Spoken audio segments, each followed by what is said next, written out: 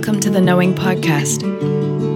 We're here to talk about healing, about insight, about cultivating and living from our own internal wisdom, and about the intention to live beautifully and compassionately as a human being during these times. We're really happy you're here. All right. Hi, Allison. Hello. I'm going to say hi to you first. You're like, what is going on here? This is how we're starting this new season with total confusion. What is happening? We've forgotten everything. We don't have an intro anymore. Yeah, God, what is my name again? Shit. Welcome to The Knowing. This is The Knowing, and this is season 2. We have we've taken some time off, a little bit longer than expected.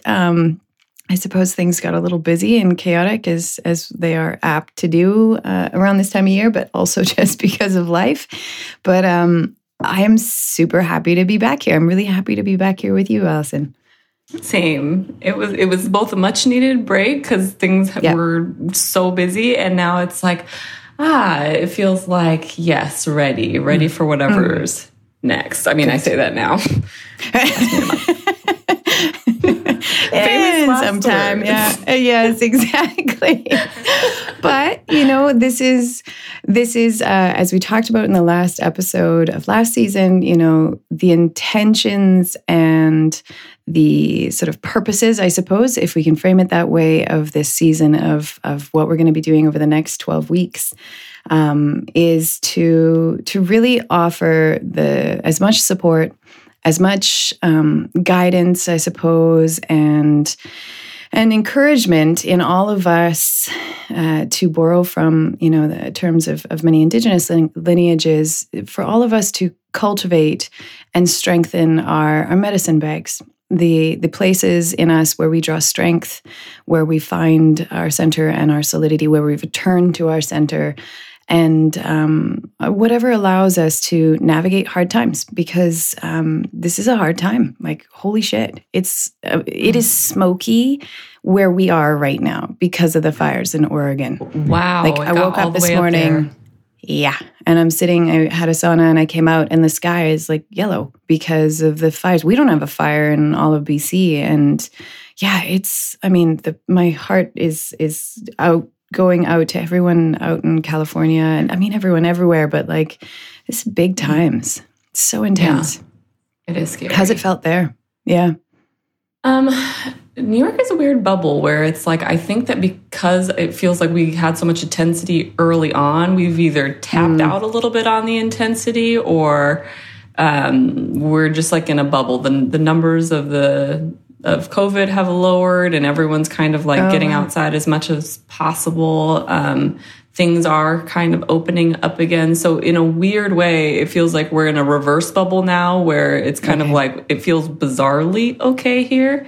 But I also think that maybe you just get, I don't know, too tired to care. I don't know. Well, but it also, we don't sustain generally, levels of intensity, like extreme intensity, as we go to frame, this, what I'd referenced before, this vortex, but what I'd also call this initiatory process that we're all moving through as a collective right now. Generally, the energy, the waves of energy that we move through are not consistent. They're not going to stay, super, super hard all the time. There's certainly kind of peak intensities where, I mean, certainly we want to get away from the intense energy, and maybe it does stay longer than, never longer than necessary, but maybe longer than we want. But we take breaks, or we get breaks, in these moments where it's like we're coming up to the surface and taking some air and recalibrating, what it is that we're doing and how we're responding and stuff. So it's good to hear that you guys are having, some space. It's felt like that a lot of the time up here, because, I think we've had 3 confirmed COVID cases in my whole area, so life has been pretty easy and fairly reasonably normal, in the last while. But it is just the intensity of like summer and life and everything else, not anything too crazy right now, but it's it's not, I mean, you and I have had this conversation, Allison, and I never want to be some sort of like doomsday person, and maybe we'll go into doomsday in a moment and how I see it, but it's not going to be getting better. And I use the word better sort of in quotations here in any, short order of time. Like, this is a serious reckoning that we are moving through, and we're going to be moving through it for quite a while, I think. We are facing the realities, the creations of our value systems and the way that we have operated as a collective, as a species on the planet, and there's a lot of shit to unpack here, and go, oh my God, like, we've made this, whoa, we made this, oh my God, and it really is rather reminiscent for me of like being 26 when I actually kind of got sober and looked at my life and I was like, oh shit, what have I done? And I think we're kind of doing that as a species right now. So it's going to be a process. Well, and can I also clarify that I don't mean we're too tired to care about anything that's going on in the world? No, I didn't hear that at all. Okay. No. I was like, I was being flippant, but it's like, you do get fatigued of all the everything constantly. 100%. Like, you think about how much how much consideration and attention we are always being asked to offer to people on the other side of the world, and people in other countries and people whose cultures we really don't really understand or have any sort of firsthand experience with a lot of the time. And I mean, human beings are barely out of, living in groups of 60 to 80 people, max. Like that was pretty normal for us for 250,000 years, and now it's like, hey, you should be concerned about people in Turkey, and what's happening in Beirut and stuff. And I mean, of course we are. And I think a big part of that is really beautiful because it is calling us into the heart space. And this is the initiation that we will be in for a while, is this movement from, our what we associate with the third chakra, power, domination, struggles, competition, comparison, the sort of desire to affirm and solidify the self, the ego, and when we can transcend that and move through it and initiate ourselves into the next kind of energetic space, it is the heart, and it's caring deeply for ourselves, for each other, for the earth. And I know that this is what we're doing. I don't know if we talked about it on the podcast before, Allison. Maybe I did reference it. The first shaman that I ever met, he said to me, don't worry about this crazy process we're going through, because you know what? We've done this like 77,000 times and we've failed 77,000 times because it is very difficult. And when he said we, he meant, I think, consciousness and the energy of consciousness. It is very difficult to move out of the third chakra into the heart space. It's extremely difficult for us to shift the values and the beliefs that we have lived with for so long to actually come back into union and communion with the natural world and each other and the whole system. It takes a lot of faith and a lot of practice. So that is really what we're going to be doing over the next 12 weeks, is saying, what do you need to do that? What's required in terms of your tools, your medicine, the maybe belief structures and perspectives necessary to actually be able to even entertain the experience of abiding in the heart center, and then be able to live it. And what do we need to let go of? Because with every initiation process, there is always sacrifice. And we think of sacrifice as this ultimately horrible thing, this like nasty, I don't want to give these things up. But in our culture where we don't pay attention to death. We want to pretend that death is not here. We are a very death-averse, death-denying culture a lot of the time. And as a result of that, we don't let go of things very well, because when we let go of something, it is a death of that thing, the death of the old you, death of a belief system. Like we let ourselves transform, and that requires sacrificing what is no longer working, right? And that's a big part of this process, is us looking at and unpacking our stuff and going, what do we give up? What do you offer to the flames, to be alchemized and transformed into something else? So really getting right into it here, aren't we? Jump right in. I do wonder, I mean, death is, of course, something that we are we tend to have a lot of fear around, but I do wonder if it's death that we're afraid of, or it's the liminal space between the death and what's next. Because I think it's not just about like losing the thing. It's about like, well, what will I do after I lost the thing? Which is the void, right? It's this space, the liminal space, exactly. But this space of, I am not yet what I am becoming, but I am no longer what I was. And that is terrifying to the structures of the ego, of course. It wants certainty. It doesn't care whether that certainty is the shittiest story you could possibly imagine about what a piece of dirt you are. It wants to hold on to what it knows. It wants to feel like it has some grip on what's happening, right? And I mean, this is, again, we talked about this in the first season, of this leap into the unknown.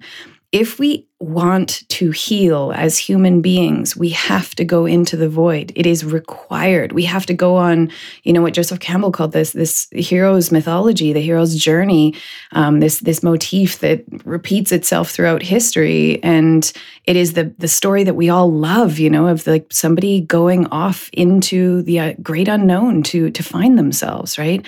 And that's what we have to do here. That's what we're being called to do. We are being forced to do it.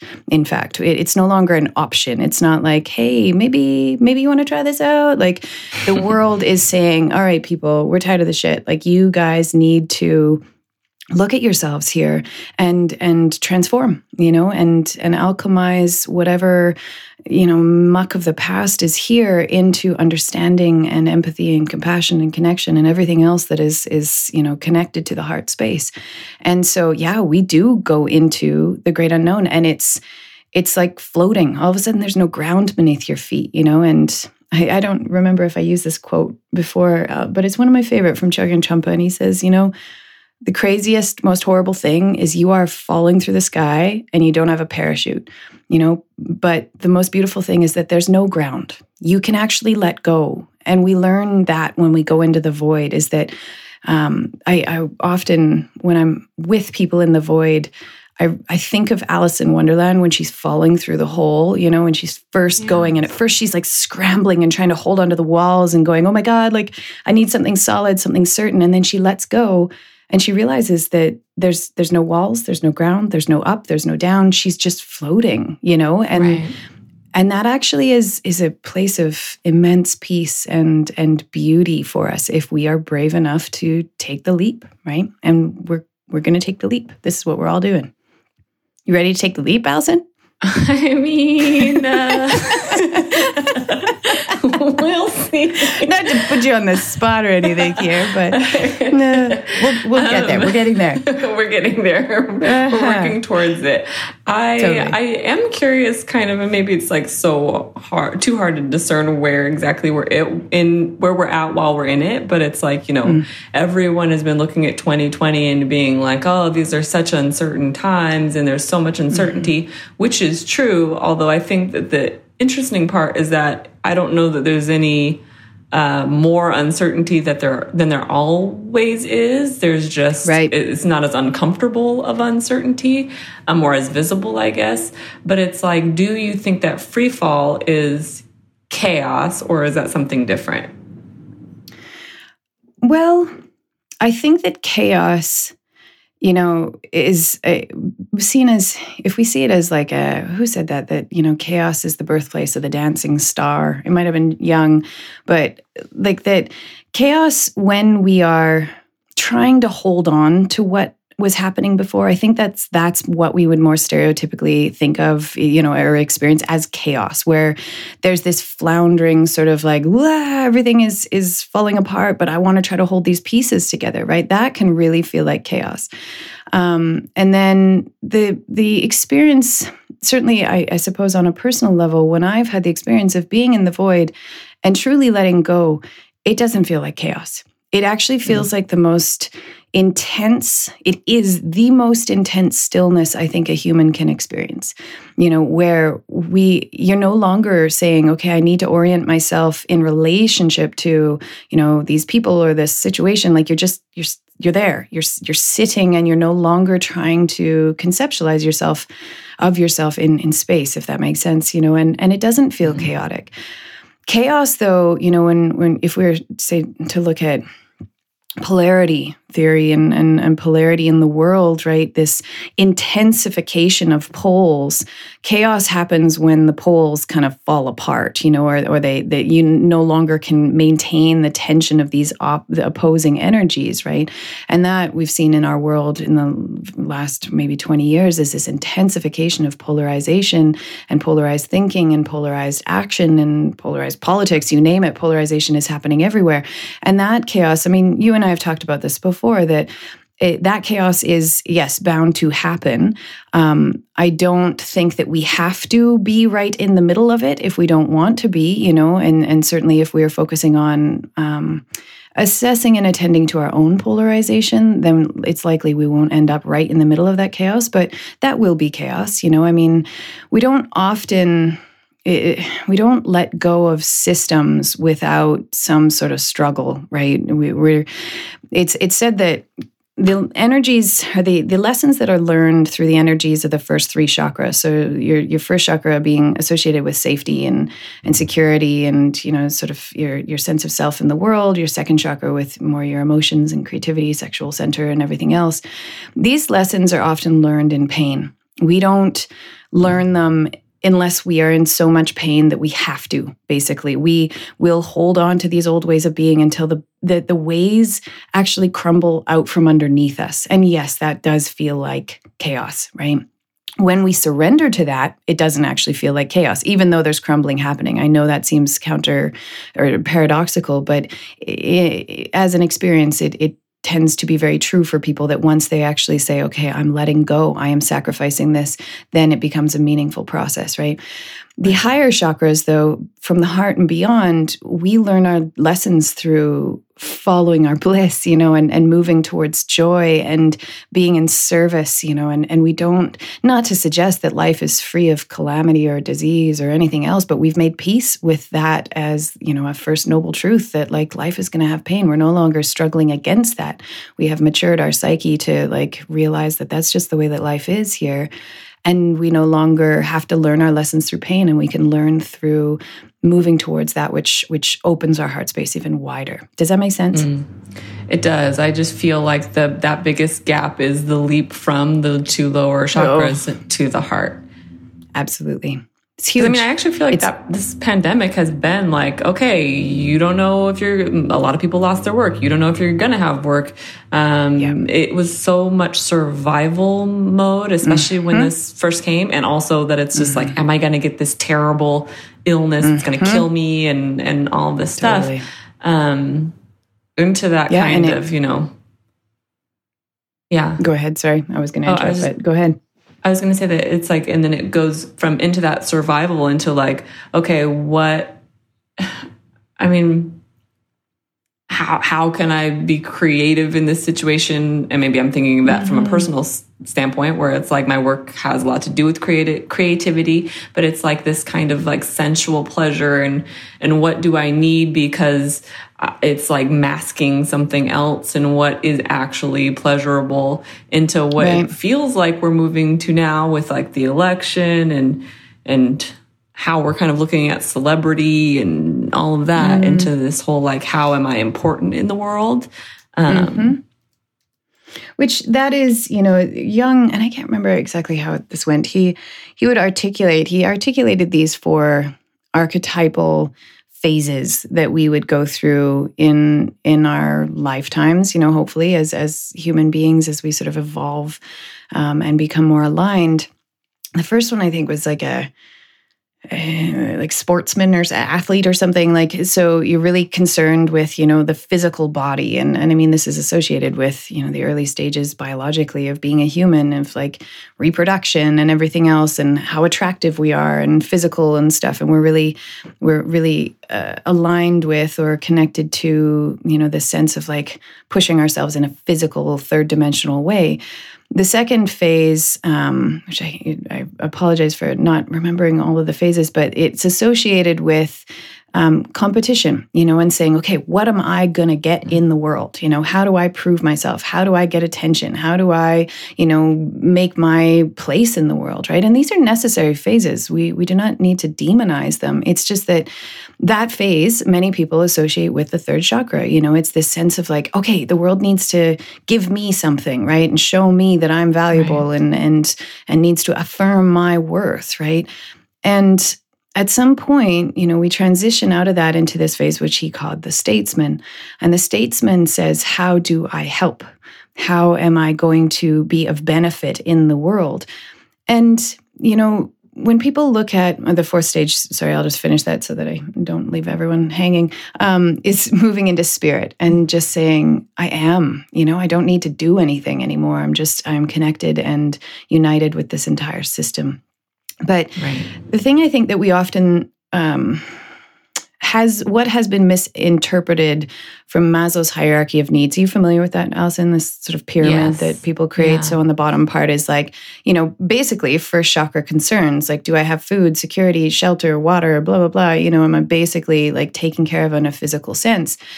We assume that there has to be this, sequential process through those layers. We have to do the bottom layer before we can do the next, and that's always mandatory. Like there's this process, that everybody has to go through. And most people that, have really studied Maslow recognize that he never said that. He was just looking at, these kind of areas where we have different needs, and they're probably going to need to be taken care of before we can go to the next one. But that's not always the case, is that I think that in our world today, even when we are feeling somewhat insecure, and this is a stretch, and this is, I will qualify, this is the perspectives of shamanic medicine and not necessarily aligned with, say, the contemporary perspectives of psychology or whatever, that even when we are scared, when we don't have a job and we don't, we're uncertain of our, say, material resources, we can still say, how can I help? And I see people do this all the time. And I think that this is this call right now, of every social movement right now, the call to saying, how do I love the earth more in an ecological sense? And I think that the energies around us and innervating us right now are encouraging us to do that, to choose consciously to stop thinking about ourselves so much so, yes, and think more about the actual collective. And that, I feel that as a momentum, a sort of backing energy in everything that's happening right now. And it's only our egos that are afraid of letting go of thinking about ourselves, right? We actually are just beautiful creatures, and maybe this is a good place to offer sort of, because we were talking about what we wanted to offer in this first episode, and talking about beliefs, I think, is very important. We all, without even recognizing it, we all subconsciously and unconsciously carry a set of beliefs that we inherited from colonial settlers and pre-colonization and the terrors of the medieval era in Europe and stuff. And we live these and we abide by them and we perpetuate them without even seeing them sometimes, And so I think it's very important for us as a first step, as practitioners, as people who want to jump into the void and meet this vortex with as much confidence and centeredness as possible, is to say, what do you believe about everything? Not to, offer something small to start off with here, but what do you believe about human nature? Is human nature, in the words of Dawkins, are we greedy and selfish and self-serving and competitive? And, is that really what we are? Or is that a byproduct of our culture? Are we this way because our culture is sick, right? And my core belief is that we are beautiful creatures, and we are loving, and we are generous, and we are deeply aware of our interconnectivity and our interconnectedness. And when we are afraid and wounded and feeling unsupported, yes, we become competitive and comparison in nature, but I don't think that that's our basic nature. What would you say to that, Allison? I think that I'm growing into that more. I think, to me, when I look at that belief system, I can get on board with that for about 99.9% of people I encounter. And then Totally. there's that 0.1% that I'm like, the best I can give you is you're neutral. You're an asshole. Yeah. No, You maybe are neutral by nature. Totally. Well, and that's, I think that that's a beautiful thing to be aware of, is to say, okay, so we want to have this belief, and then, something in our minds rallies against it. And that's understandable. We need to look at our beliefs, and we're not going to immediately, hopefully, leap into some brand new one, because I think then you've just probably been brainwashed. I don't think that's ideal. Like, think about it, process it, is to ask ourselves, what do we believe about human nature? And recognize that the answer to that question, though, defines how our experience is going to be as a human. Because if we have that belief about other people, we have it about ourselves too. And that, we're either going to be condemning and damning ourselves as somewhat, irredeemable entities, as well as everybody else around us, or we're going to be opening some space for compassion and understanding that, the most messed up things we've done in our lives were because we were in pain. And that's not about letting ourselves off the hook and saying, oh, well, then I can just be an asshole and I never have to take responsibility. But it's about letting ourselves be a process, a learning curve or growth process, and having compassion, right? That is the value of the heart, is going, whoa, I feel for you. I feel for that person, and I feel for this animal, and I feel for the planet, and I feel for everything, and we're really built for that. So, but I do think that we need to think it through and look at, sort of cost benefit analysis of like, well, what do I gain from holding on to this belief? We get to sometimes write people off, and that feels kind of convenient and necessary at times, right? But what do I lose? And each person, I think, has to answer that for themselves. And I encourage, people, if you are really committed to your own initiation, and initiations are hard. They suck. Like they're a horrible, rather torturous process, like you're really selling it. You're really selling it to me. I am the shittiest marketer in the entire world. Like, I actually joked with my husband some years ago, I was creating this new website and I was writing the first part of it. And I think I asked him at some point to read it. And he was like, yeah, that sounds like a really bad time. Like, and I was saying like, come work with me. Everything will get shitty. And then it'll get shittier. And then it'll probably get shittier, and you go deeper and deeper and deeper into this horrible, shitty quagmire of nonsense, and like, yeah, he's like, yeah, you need to hire someone to write things for you. So, yes, I'm not selling this. Actually, yeah, we're not selling anything here. This is free. You can listen if you want to. You can turn it off, Oh my gosh. But I think that, it's for transparency here. This is why, it said that only 2% of the human population ever says yes to the call. The call comes all the time. It emerges out of your body. It emerges out of your relationships. It emerges out of nature. It's animals crossing your path and plants talking to you and the elements talking to you and going, wake up, come on, come over here and take this journey.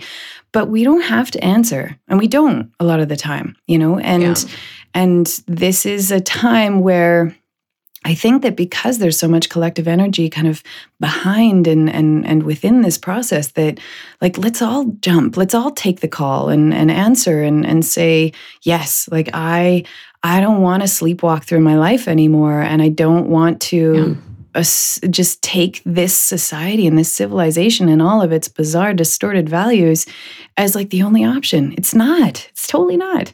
I'm a huge fan of Charles Eisenstein, and I hear myself in my own mind constantly saying, a more beautiful world is approaching, and as Arundhati Roy, says, she has this quote, I think I quoted it before, but that a more beautiful world, or this world is waiting, and she's arriving, and on quiet moments, in quiet moments, I can hear her breathing, and she is beautiful, and she's just got all these amazing possibilities for us as a species. But yeah, we have to take the call, Yeah. And so if people are serious about this, look at your beliefs, really look at like what you believe about the world, is the world, this is a shamanic belief, but is the world imbued with spirit? Is spirit in everyone, or is it in some things? It's not in spiders, or it's not in Trump, or oh my God, there's so much in Trump. Apparently, this is what I've been hearing lately. But it's is it in everything, or do we divide the world and then we say, okay, well, this person, this being is spirit, and this is an abomination, and what do we gain from that perspective, and what do we lose, And these are really essential core ideas and beliefs that we need to look at. Well, and I think that there is an element where, I'm still so young on the path, but I feel like I see a division in myself more now, where there is a piece of me that it's like, I can look at you and see that there is spirit there. And then there's another piece of me that's like, and I still don't want anything to do with you. Like, it's very hard to get past that animal perspective of just like, you're awful to be around, and I would like to pretend you don't exist. So it's and this is that, I think that is such a good point though to make, Allison. I often say to people, we can love everyone, but we don't have to like everyone. And that's actually pretty reasonable. Like, you're not going to get along with everyone in the world. There are people in the world who just despise me. I'm rather a difficult person sometimes, and so that's understandable. But and I don't particularly enjoy being around them either, but do I think that they are spirit? 100%. Are they supposed to be here? Absolutely. Nothing would be the same if they were not here, because you can't say that one part of the system is imperfect without saying that the whole system is imperfect. And this is what we have to realize, that like, if we damn something, I think the Bible says this or something, it will damn us back. And what that means is that it will prevent happiness in our lives forever, because we are saying that thing should not be here. That person should not be here. That's this experience should not be here. And the minute that we do that, there is no potential for equanimity, presence, happiness, all these things that we really want, which are only in this present moment. And if in this present moment you're saying, yeah, everything would be good except that if that person was gone, well, then this present moment can't be okay, right? And so we are perpetually unhappy. Does that make sense? It does. And I think that that's, it makes even more so when you look at the state of this country now as we approach the election, where it's like, there are certain things where it's just, it seems impossible to come together on certain things, because there are these quote sides, and it's really hard to have nuanced conversation about it, or, give yourself space to critically think about things, because the way in which things are presented, like it really does feel like this huge tug of war is happening, and I just don't know how we're going to come together. Well, and as I mentioned before, though, I don't think that the resolution of the polarity can happen without the tension of the opposites eventually resulting in a break, right? And that is bound to happen. Now, as individuals, though, we can choose to either be in that polarized mindset and be going, bad people over here, good people over here, I'm a light worker, you're a piece of shit, and like it's setting up this like dichotomy, right, with the world. We can be doing that as individuals. If you want to do that, you're going to be right in the middle of the elastic band snapping, and go for it. That is absolutely your choice. I do not think that any type of polarizing thought that separates the world into good and bad, or right and wrong, or whatever you want to, find as your polar opposites, is beneficial for your psyche. And it is certainly not going to contribute in a positive manner to you navigating this initiation. We are not truly, nothing in the world is polarized except for the human ego. And, an animal doesn't think in terms of like, oh my God, that's a good thing and that's a bad thing. Certainly they have a basic desire for life preservation, but they're not sitting around going, oh, that shouldn't have happened. Oh shit, it's raining. Like that shouldn't be happening. Only we do that. And that's the source of our greatest anguish. So you want to keep doing that, go for it. And in some ways, I am grateful for the people in the world who are doing that, because they are going to drive this process of transformation even more intensely, and that's a brave and beautiful thing that you can do if you want. But for those of people who are listening and saying, I want new. And by new, I mean to drop a layer of our costume and allow what has always been there to be presented, to be, unfolding in us or from us, as this like core true aspect of our nature, and to drop what is not true for us. There's these other weird sort of stories about who we are and what humans are like and what our relationship with the world is all about. These are lived out, archaic, nonsensical, perspectives that I should qualify. They made sense at some point. It made it so that mankind could survive on the planet. And quite honestly, it's made our lives really fairly easy and pretty amazing and magical. Most of the time is that like we have very easy lives compared to people 5,000 years ago, True. And a lot of those beliefs of like, let's dominate this natural system came, they allowed for these lifestyles that we live now. And I'm not calling for, some return to mud huts and living with no clothing, but like, I think that we need to simplify our lives a little bit here and come back into an alignment with the earth and a different set of value systems that are not based in so much fear. Right. Mm-hmm. I feel like you're speaking to something that you talk to me a lot about personally, and also just in general, this like death process, which is we know what we don't want, but we don't know what we do want because we're so focused on not getting what we don't want all of the time. And so I think that makes it really hard, that it's like, okay, what comes next? And I think that now a lot of visibility is coming up around how things are faulty. And I do think that's necessary to actually address like what is wrong here. But it's like, how much time will we spend in that as opposed to, okay, so now what do we do about it? What do we actually do about it? Right. But I was watching this video, taking this like online course with Gabor Mate, and he was talking about, our culture as being a product of our values, right? And I think that, what's his name, Bayo Akomolafe, he has this beautiful quote that you've said before, Allison, from, is it Kenya? That, times are urgent, we must slow down. Where does that come from? Do you remember? Yeah, that was him. Yeah. And I mean, that concept, of like, yes, we're looking at all these systems. We know that all of these things need to change, but in the initiation process, a lot of it is, again, learning to find stillness, to stop, and go, whoa, wait a second, let me be mature and sober. Sobriety is a very important topic and practice in shamanic medicine, that we're not rushing out headlong, drunk on our own sort of sense of superiority sometimes, or our sense of, fury at the world and going, this needs to change and I'm going to change it right now. Like we're just kind of going to make a little more chaos happen, right? We need to pause and slow down and say, okay, so what are the values that have been informing the way that I show up in the world? How do I relate to myself? And we talk in the Toltec tradition, they call this recapitulation, where you like stop and you look at like what's in you, and I think that it's a scary thing to do, especially when it's like, oh my God, there's so much happening and we need to move into action and blah, blah, blah, blah, blah. But again, the times are urgent.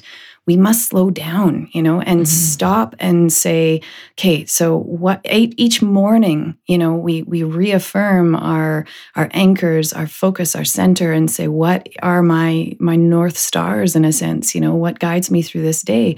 And this is the intention of doing this next 12 weeks, is offering to people ways of creating that conscious center every single day so that we can be the change makers that I think we need to be through this process, right? We don't want to go, half cocked out into the world, just being like, blah, blah, blah, blah, like change this. And I mean, we totally can. But I think that if you look at, people doing really beautiful, concise, and very clear work in the world, They are, as you're saying before, Allison, they're not coming at it from this perspective of like, this is the problem and this needs to change. They have a vision, they have an idea of like, whoa, here's where this is where we're going to be inhabiting in a future sense. There's this intentional energy of where we want to go, and they're living that right now, and that's our task is to say, okay, so how do we want to be different eventually, maybe, or how do we want to show up in the world, and then practice it now. And that we can do. So these next 12 weeks will be kind of like, how do we create that in our own lives first? Yes. Am I understanding that right? Yes. Yeah, absolutely. I mean, this is, I feel like I always need to, or it is a bit of benefit to clarify, the differences between shamanic medicine and again, contemporary psychology or psychological perspectives on, human healing, is that shamanic medicine is very focused on the self, and not in the, total absence of say interpersonal dynamics and everything else, but it's this concept of spiritual warriorship, where it's about looking at how you're showing up instead of focusing on how the rest of the world is showing up, and it's a real challenge. And it's something that I offer out into the world with no expectation that people have to or will do that, and if you are, and I can't remember if we talked about this, but if you are truly in a circumstance where you are experiencing abuse or, like you're not being taken care of, that's not the perspective for you. We do not say to someone who's in an abusive relationship, like, oh, this is totally your fault, like you should just like change this, right? What that person needs to learn is enough self-love that they can extract themselves from those circumstances, of course. But when we have space, and if you're listening and going, okay, I have space in my life, I feel a basic sense of general safety, to look inwards and to say, what's mine, and how do I take care of this? That's shamanic practice is really focusing on what we're doing, right? Not what everybody else is doing. They're going to do whatever they do. And so that's the challenge of this path, right? And by offering these next 12 weeks of practices and perspectives, also, I wanted to clarify that, like, at the end of this, we're not all going to be shamans, if anyone was confused about the whole process. Like, this is shamanic practice. Being a shaman and being a shamanic practitioner are very different things. I shouldn't say very different, but they are different things. And I think people often misconstrue that, if I'm doing these things, that makes me a shaman. Shaman, to be called that, is something that is a title reserved only for when the community decides that individual is actually embodying that healing power. It's not something that we self-designate. And so everyone listening, we can all be shamanic practitioners. We can utilize the wisdom and the practices of shamanic medicine to find and stay in our center. But that does not mean that we are going out into the world being this like healer and, transforming other people's lives. This is, again, about us. It's about our own integrity and how we're going to show up through this process. Does that make sense? Yes, it does. Yeah, it does. And I think that it speaks to a lot of, I think what is so appealing about healing work and appealing about certain entry points into spirituality, which is I want to do good in the world. I want to help people. And I'm going to put all my energy into helping other people to, like, quote, fix them, even if that's not what we're really, saying. That's kind of the feeling behind it. And then I think that what I've come to understand about shamanic practice is that it's like, oh, actually, I want my own healing. I don't want to be caught in my suffering. Totally. Because we love it. Like, we love suffering. I love having abusers. I love having, you know what I mean? Like, all these things. I love having everything not be my fault. And not to say that this is now my fault because I'm whatever, but well, and even that again, word, the question of fault becomes obsolete as we move along the path. It's nobody's fault. It's actually nobody's fault.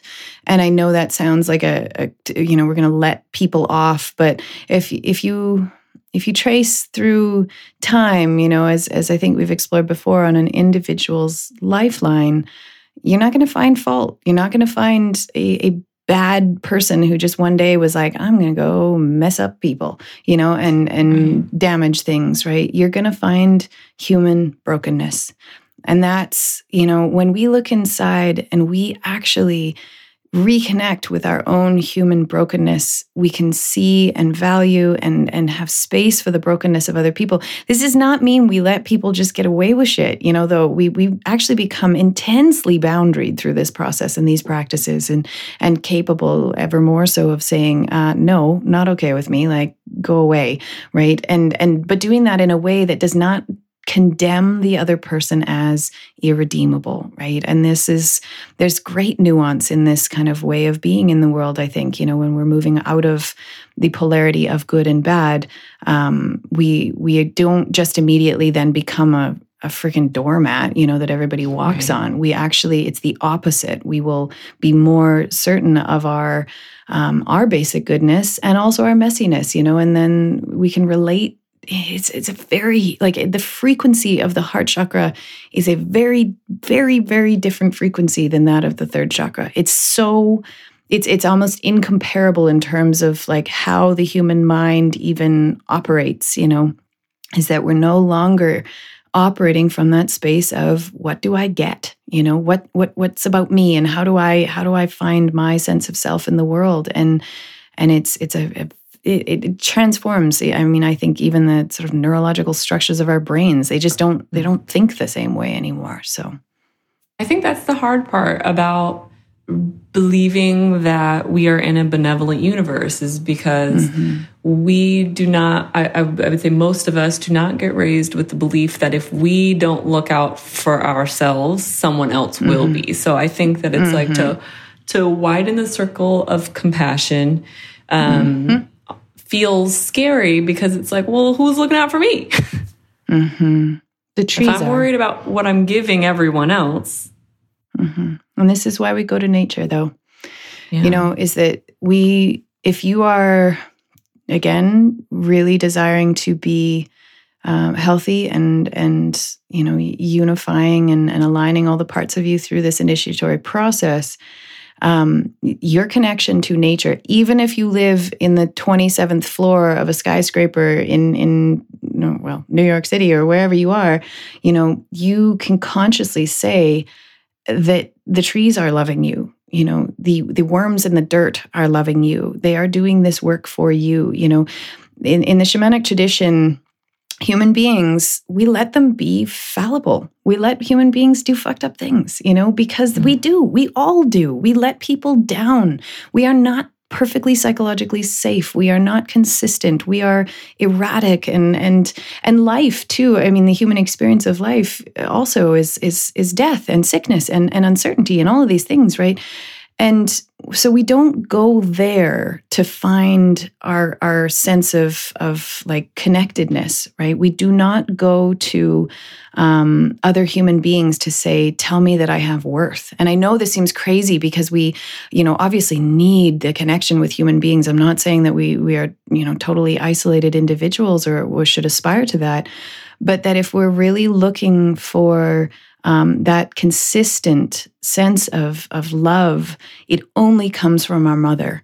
It only comes from the air. The air is always there. It's always there, right? And that's what we have to fall back on is to say, to practice, the trees are making this for me. The trees love you. I mean, as Robin Wall Kimmerer says, the earth loves us. It's not ambivalent about humans, and it certainly doesn't not want us here. It loves us, and it's trying to tell us all the time how much it loves us. And we just say, no, I'd like to sit over here with my self-pity and my suffering and feel like a piece of shit. And I don't want to see what I'm being given all the time. And we need to remember that, and this is, again, a core belief that the statement that you had there, Allison, of is the universe a benevolent process. If we believe that, our mind is going to be searching for evidence of that. And we will find the trees and the water and the birds and everything that is saying, yeah, I love you. I'm here. I just want to love you, right? And if we don't think that, if we think that the universe is a meaningless process or somehow, hates human beings and we're being punished because of some core original sin, you're sure as hell going to find evidence for that too. So your belief is going to create your reality in that sense, and it's up to us. But which one do you want to live in, right? Either one of them is going to be equally true should you subscribe to them, right? Right.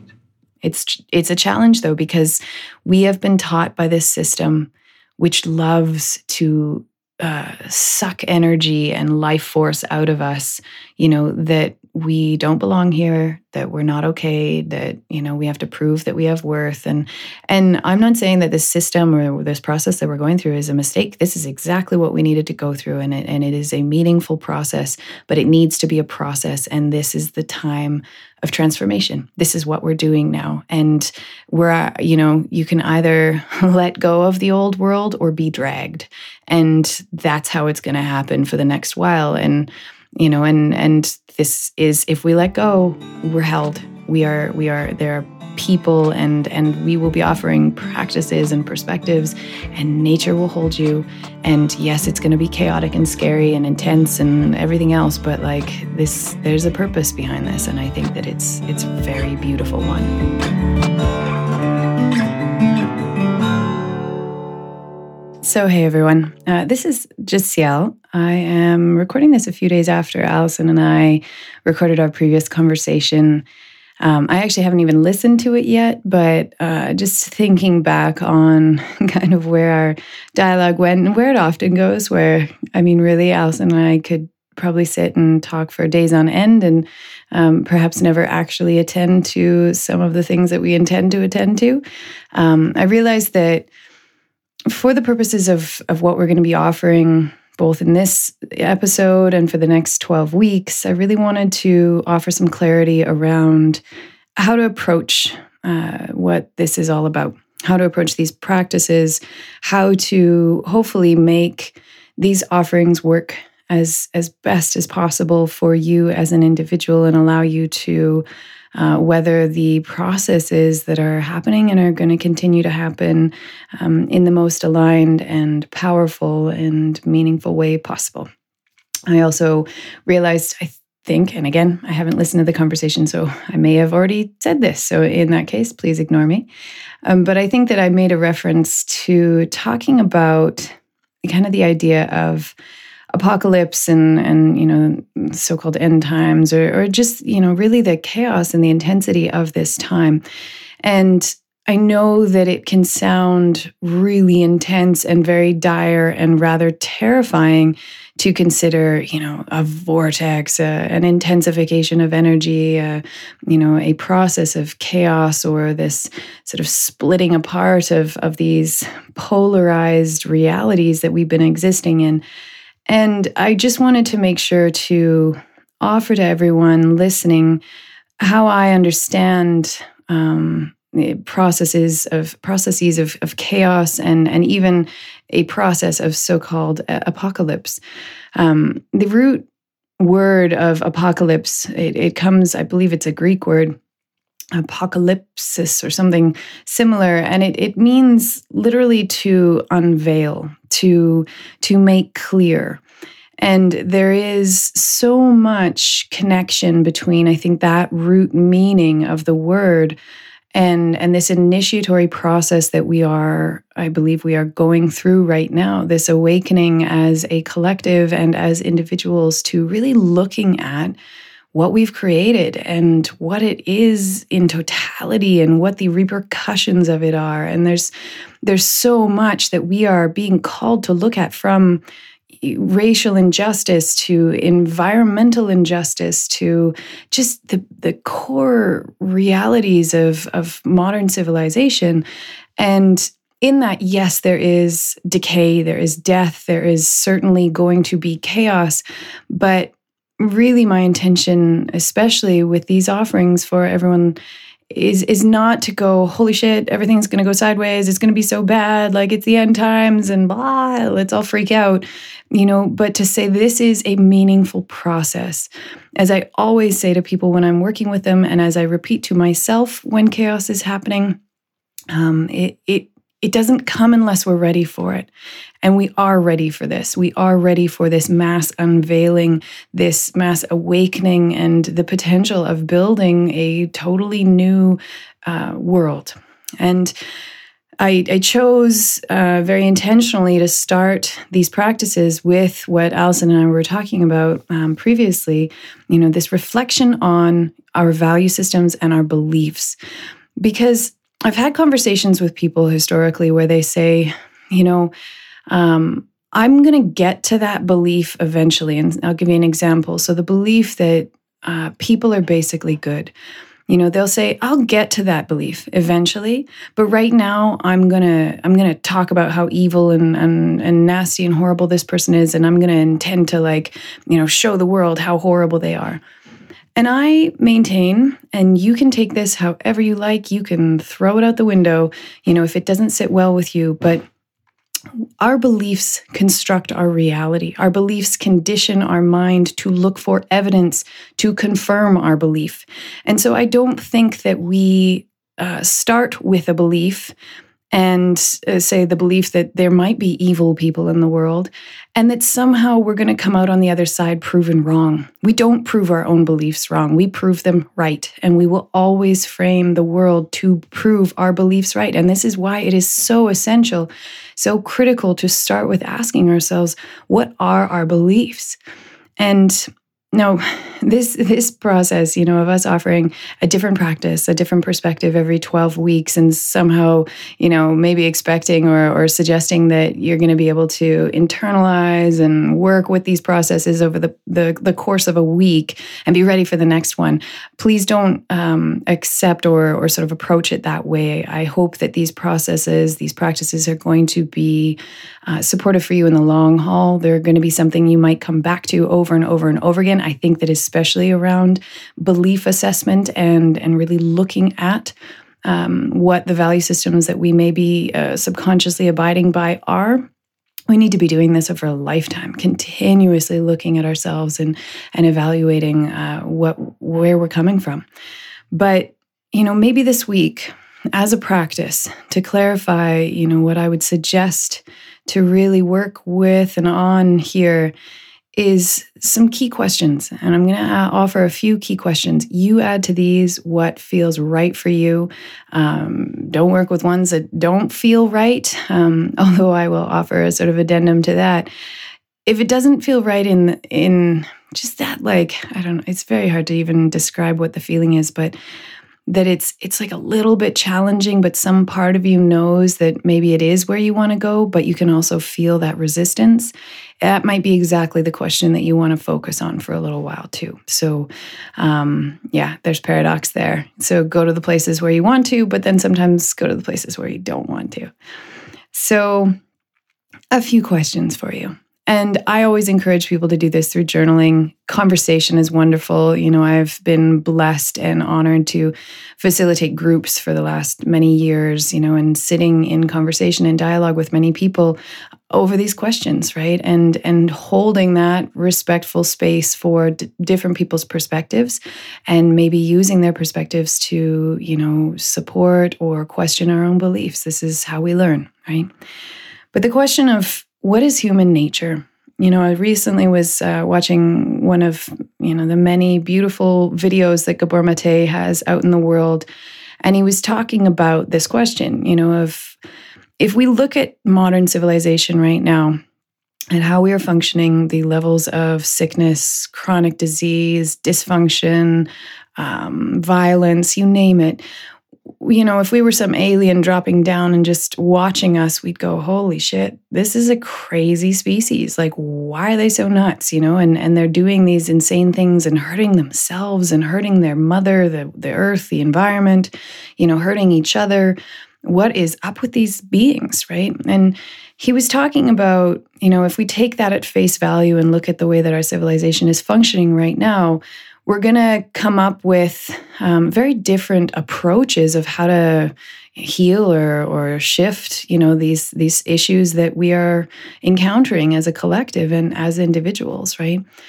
But if we think instead that maybe the way that we're acting right now isn't actually human nature, it is human nature caged and bound and domesticated and abused by the system itself.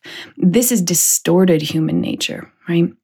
And I would just encourage you to think about what your core beliefs about human nature are. The second question, which is sort of an extension of that, are people basically good? Are we? Are we born good? Is every baby good? And I have this conversation with many, if not all of the clients and people that I engage with at some point or another. And it is a question that I feel is essential to not just our ability to form functional and healthy relationships with other people and the world, but also with ourselves. And I think, again, I can't quite recall, but I think I may have suggested this in the conversation with Allison, that if the answer to this question is that sometimes people are bad, we're going to hold that option in our kind of psychological back pocket, mostly for ourselves. And we're going to always be able to somehow tell ourselves that we are a piece of shit and that we did something horrible and that we are irredeemable for that action. And I am not saying that we let ourselves off the hook and we get to just run around and be a total shit to people in the world. But the practice and the process of forgiveness is critical to healing and to wholeness and to functioning well as an individual. And this question, how we answer it, determines how we're going to frame human behavior and human nature and what we do as a species. So think about that one, okay? Now I'm going to ask kind of I think I'd call this an asshole question, and it's a question of so much privilege. And let me preface, even putting it out into the world, that I don't mean by any means to disrespect or make people feel horrible about this question because of, say, the circumstances that they have been brought up in or the trauma they've experienced that may really very well be in the way of answering this question with any surety, okay? With that kind of preface, like, what in the hell is she going to talk about? But this question actually comes from Michael Singer in The Untethered Soul. And the question he asks is, do you want to be happy? And the sort of psychological, spiritual reality of the answer to this question is that if the answer that we have is conditional, which it almost always is, it's yes, I want to be happy, but not if this happens, or not if this person does this, or not if this occurs in the world, right? We have this conditional way of saying, well, yes, of course we want to be happy, but only if these conditions are met, right? And I would encourage you to look at this. Okay, this is what keeps us away from the present moment, where happiness actually may and truly is residing. And it is a way that we cannot meet the world with equanimity. We do not meet the world with equanimity, and we cannot ever potentially really be here, right? Because our mind is always either in a future circumstance where those conditions are met, or the conditions that we don't want aren't happening, or we may be idolizing or idealizing the past, and saying, well, back then I was okay or I was happy, right? We're never actually in this present moment. So this is a tricky question. And please, if you are, in a state where that question is not even available to you because you are experiencing such intense oppression or abuse or whatever, don't answer it. It's not necessary, but keep it somewhere in the back of your mind that at some point when we have accumulated enough, what I would call power, and not power over, but the power to determine our psychological state. And this is determined by, how much support, how much nourishment and love and care we are offered, sort of in a equation with, taking into consideration our basic character and the amount of trauma we've experienced. At some point, this question becomes possible. And if it's possible for you, explore it, because it's an important one, okay? Another question that I would offer as just a reflection for you is, do I trust the benevolence of this system? Now, to frame this carefully, Benevolence does not mean nice. Benevolence does not mean everything's always going to be super awesome and fantastic and easy and sweet. Benevolence means, do I think that there is an intelligence within whatever is occurring in my life or the system as a whole that is meaningful and has some kind of ultimate positive or beneficial sort of intent? Okay, so this is a big question. And this, I can't remember if I've referenced this in previous podcasts, but I used to put up signs all over my house, especially when I had Lyme disease. And the sign said, trust the process, trust the process. And it was a pivotal sort of time and reflection point for me to realize that I had to answer yes to this in order for everything to make sense.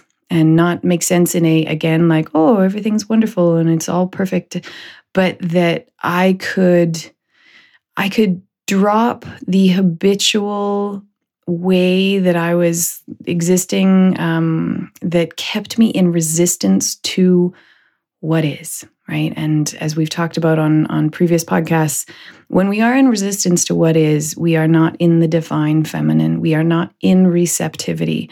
And that is a huge detriment to our psychological, spiritual, physical well-being, right?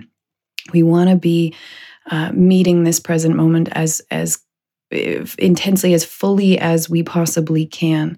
And so long as we're saying, oh, the system cannot be trusted, this process cannot be trusted, we're going to be categorizing the world into what is okay and what is not, and what part of the process we're okay with and what we're not. And that is fragmenting, disorienting, and ultimately is not going to allow us to experience life the way that I think most of us want to. So consider it, right? It's, these questions of great faith really is what we're talking about, in a spiritual perspective. They can't be proven right or wrong. I can't say for certain that the benevolence of the system exists.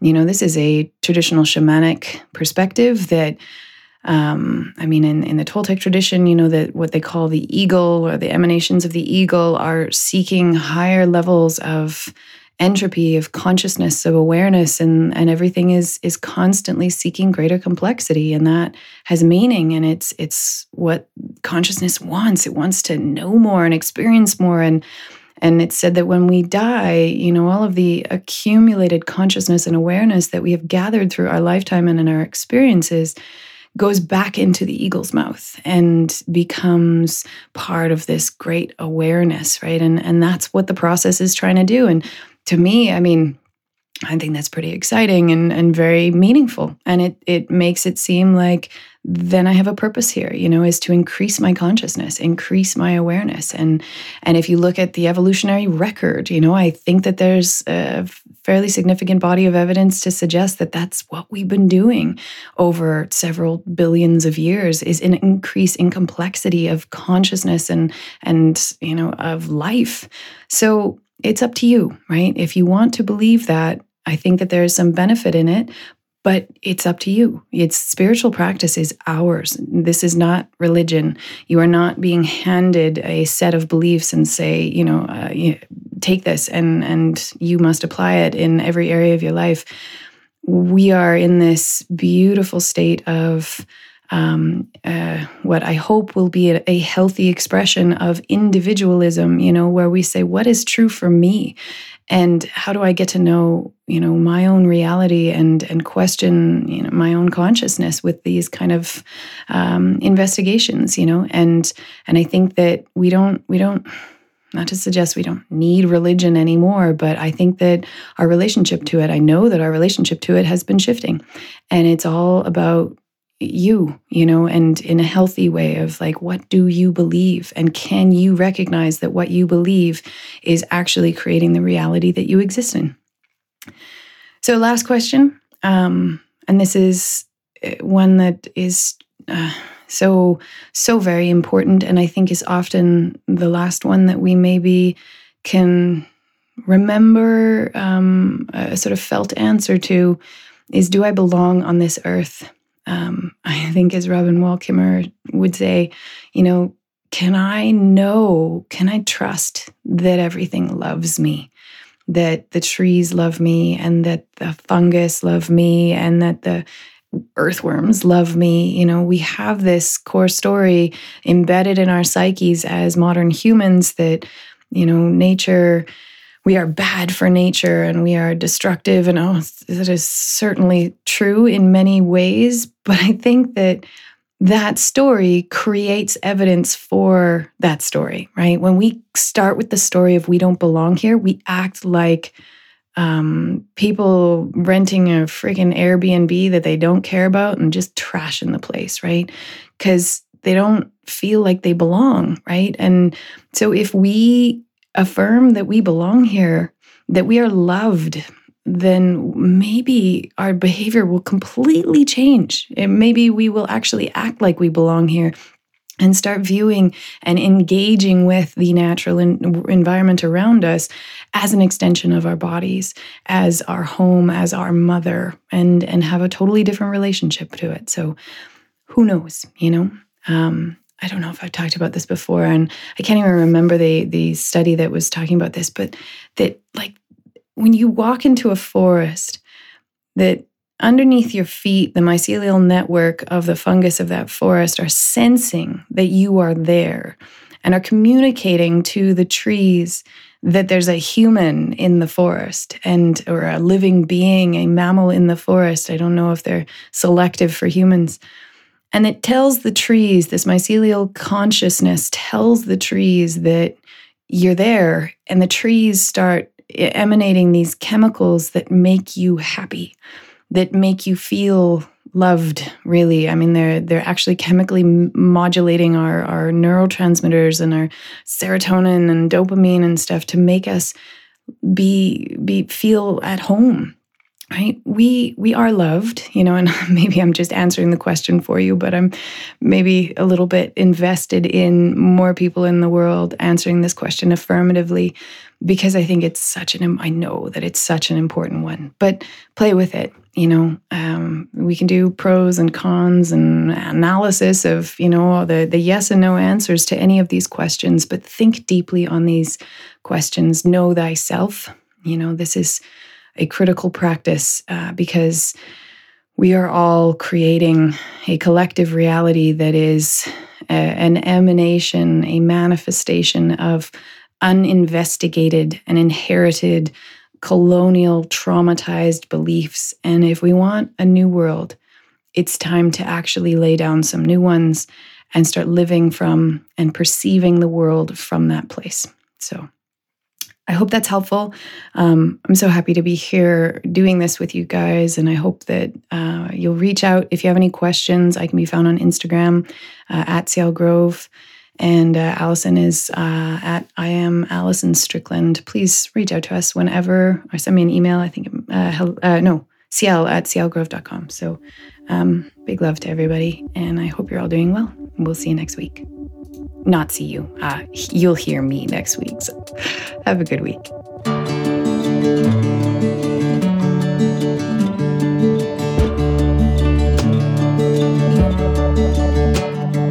The Knowing is an Entelechy production